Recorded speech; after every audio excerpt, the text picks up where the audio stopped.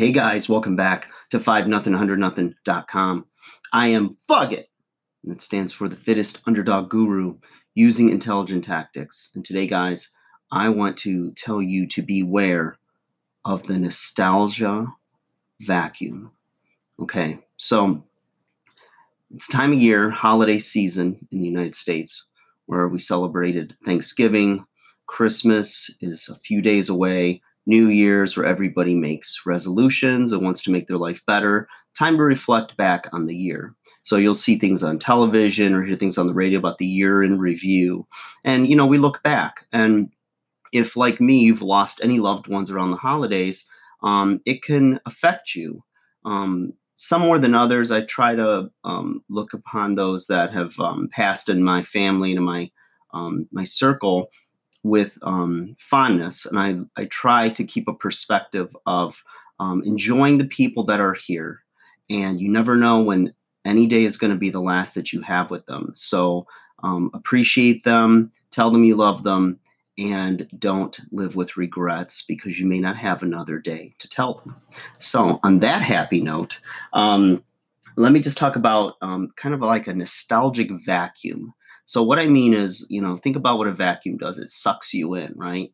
And think about it. How many times have you either been with friends or family and a song comes on the radio and all of a sudden you were in a certain mood or state and it completely changes either for better or worse because it takes you back, right? Oh, this takes me back. I'll be in the gym and they'll play some songs that are now oldies that are like 80s metal or hard rock. And I'll hear that. And then I'll hear WOMC oldies. I'm what? That's not an oldie. Then I see all my grays and go, yeah, maybe it is. To me, oldies are like the Beatles, Jimi Hendrix, Buddy Holly. Those are oldies to me. But, we all get older. I always say this. I said it several years ago and I still echo it now. That in our perfect world, our grandparents are old, our parents are middle-aged, and we're young. And it never changes, right? But you know what? You get your turn. You start off young, impressionable. You grow, take on more responsibility. Those middle-aged years, your parents are now the old. Your grandparents have passed on, if you're unfortunate or it's just the circle of life.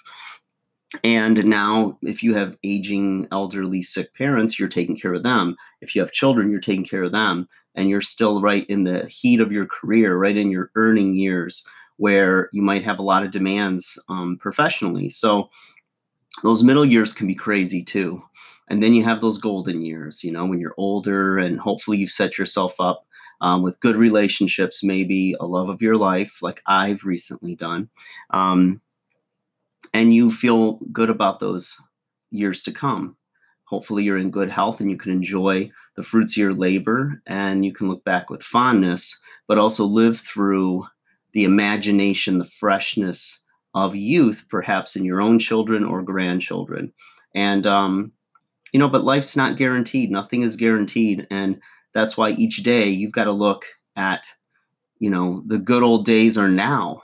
They're what you make of them. They're what you create. Because that nostalgic vacuum, it's interesting because, there's things like, again, that will trigger nostalgia. And it's sometimes where you're just in your own head, but usually it's an external stimulus that comes in and reminds you.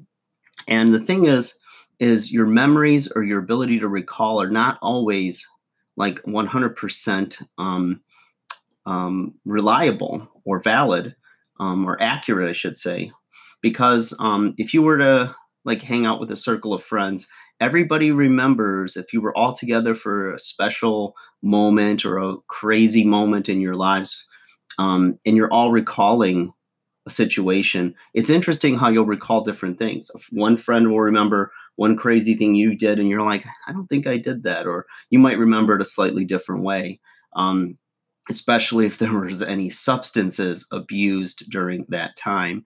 But even if there's not, it's interesting that as years pass on, it's going to be different for you, just as it's a different recall or recollection for each. And so you've got to be careful that when you're brought under the spell of nostalgia and it becomes like a vacuum to suck you in, to try to keep perspective, because I know a lot of people can long for the days that are gone and actually get depressed about it and try to either drink it away or take pills or, God forbid, take their own life. And it's unfortunate that that happens. But I remember growing up, and I would see people either really happy or really sad. And I didn't get it until I lived enough life to be able to see how that can happen to people, how it can, just the things that happen in your life, the ups, the downs, the good, the bad, how it can affect you and change your state. But at the end of the day, you've always had the power within you to control your mood, your emotions. Um, Life has things that happen to you. Even if you are the best planner in the world and you make all the quote unquote right decisions, whatever that means for you, there's still things that are going to happen to you. You may have had a child that was the fatality victim of a hit and run or a drunk driver, and the holidays are never the same for you. And maybe you've never quite got that pep in your step again or that zest for life because you're you never heal from something like that. And but you have to find some kind of peace and a way to move on through that, whether it is to honor their memory or to become a advocate or have a foundation for a cause so that things like that don't happen to anybody else. You see people get a lot of healing and a lot of joy out of that. There's countless stories on people's life stories like that. But at the end of the day, look back, but take it with a grain of salt. Your memories of nostalgia or those good old days or whatever it was, or maybe you were married and you didn't want to be divorced, and you look back at those early honeymoon days of the marriage and you think, why didn't this work? Why couldn't I have made this relationship work? Whatever it is, you might have been in a long-term relationship that never took the steps to marriage or children or anything, and the person walked away from you and you just fell apart from it and you did everything you could to fix it, and it was apparently unfixable, or the other person just wanted to move on.